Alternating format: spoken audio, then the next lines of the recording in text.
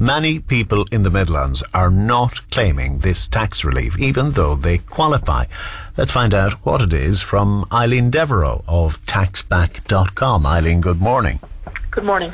We're referring to relief on nursing home charges. How does this work? So any family or individual that are incurring fees with respect to nursing home charges for the care of a dependent or a loved one are able to claim a tax relief on any of the costs that they're incurring. And that relief is available at the marginal rate. So if the individual incurring the cost is paying 20%, they would get 20% relief. If they're paying the 40% tax rate, they would be able to avail of a relief of 40% of the costs that are being paid. Across Ireland, we have roughly 30,000 people in nursing home care at the moment, and last year revenue show 6,800 claims with respect to this relief. So we would be of the position that there is a very significant shortfall of the number of people around the country claiming what they're entitled to with respect to nursing home fees. Now, that's only about 1 in 5, but of course, you would have to pay tax in order to qualify for the relief. And if, let's say, it's a spouse, an older person who's only on a pension, paying the charges for their other spouse who's only on a pension, could that account for the difference? It could certainly account for a portion of the difference. We wouldn't believe that it would account for the full gap between the 6,800 claims and the 30,000 people that are in care. Now, equally, we've got Fair Deal, which would be a component here as well.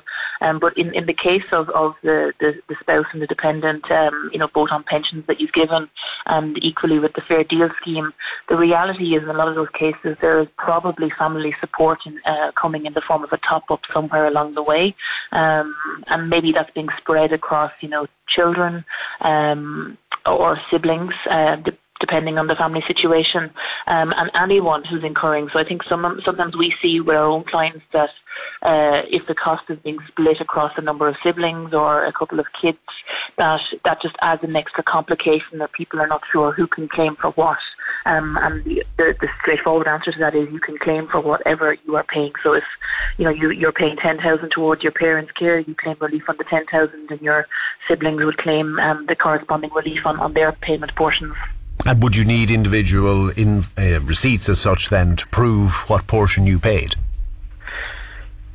Ideally, we would need evidence of the payments, yes. So if the individual was to be audited, we would need to be comfortable. But there would be a payment record. Normally, there'd be an EFT transaction, or the nursing home would be able to print off a summary and statement for each of those individuals. So most homes would be very accommodating of those types of requests. But absolutely, the individuals would need to have evidence in the event that revenue or to seek some evidence of the payments.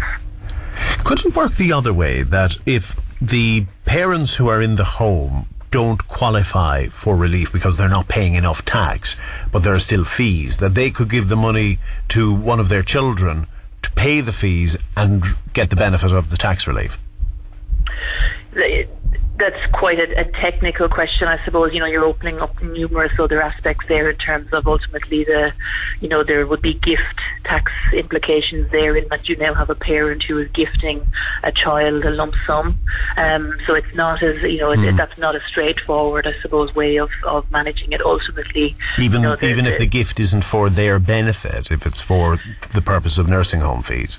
Yeah, correct. But ultimately, in that example, the gift is with the intention for then the recipient to be able to avail of a tax relief. So, it would need to be, the gift would need to be initially dealt with, and then thereafter we could look at whether or not that would be feasible. But normally speaking, the financial support given by either siblings or by children is derived from income that they're generating themselves. So, in other words, it's a complicated area, one that merits advice. Yeah, in terms of that particular example of gifting, that is quite complicated and it would require, a lot of thought.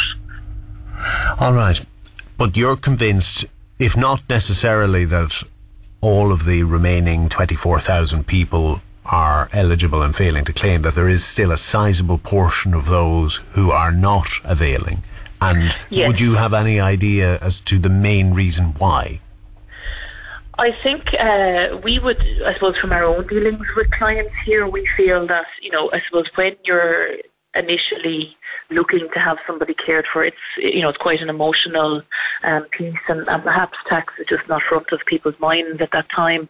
That's one reason. Secondly, there is the complication of, maybe having fair deal support and top-ups, or, having payments being split across a number of people, which I think adds another complication. And then the final one we see is time. There's a perception that this is quite a timely process, and it goes on the back burner, and unfortunately Revenue operate a 4-year policy here, so if the claim isn't submitted within 4 years of the tax year end, then the ability to claim it is lost. So our message really is to people to start looking into what they're entitled to and make sure they're availing of everything that they're able to claim for in respect of this, because ultimately any refunds that they receive will take the pressure off continued care for loved ones. Yeah, it's potentially worth a lot of money, because nursing home care can run into the hundreds of euro, if not thousands of euro per week, albeit even with a fair deal contribution there could still be, at the marginal rate, hundreds of euro in tax relief accruing. It's not something to leave on the table. Thank you very much for walking us through it, Eileen Devereux from taxback.com. Thank you.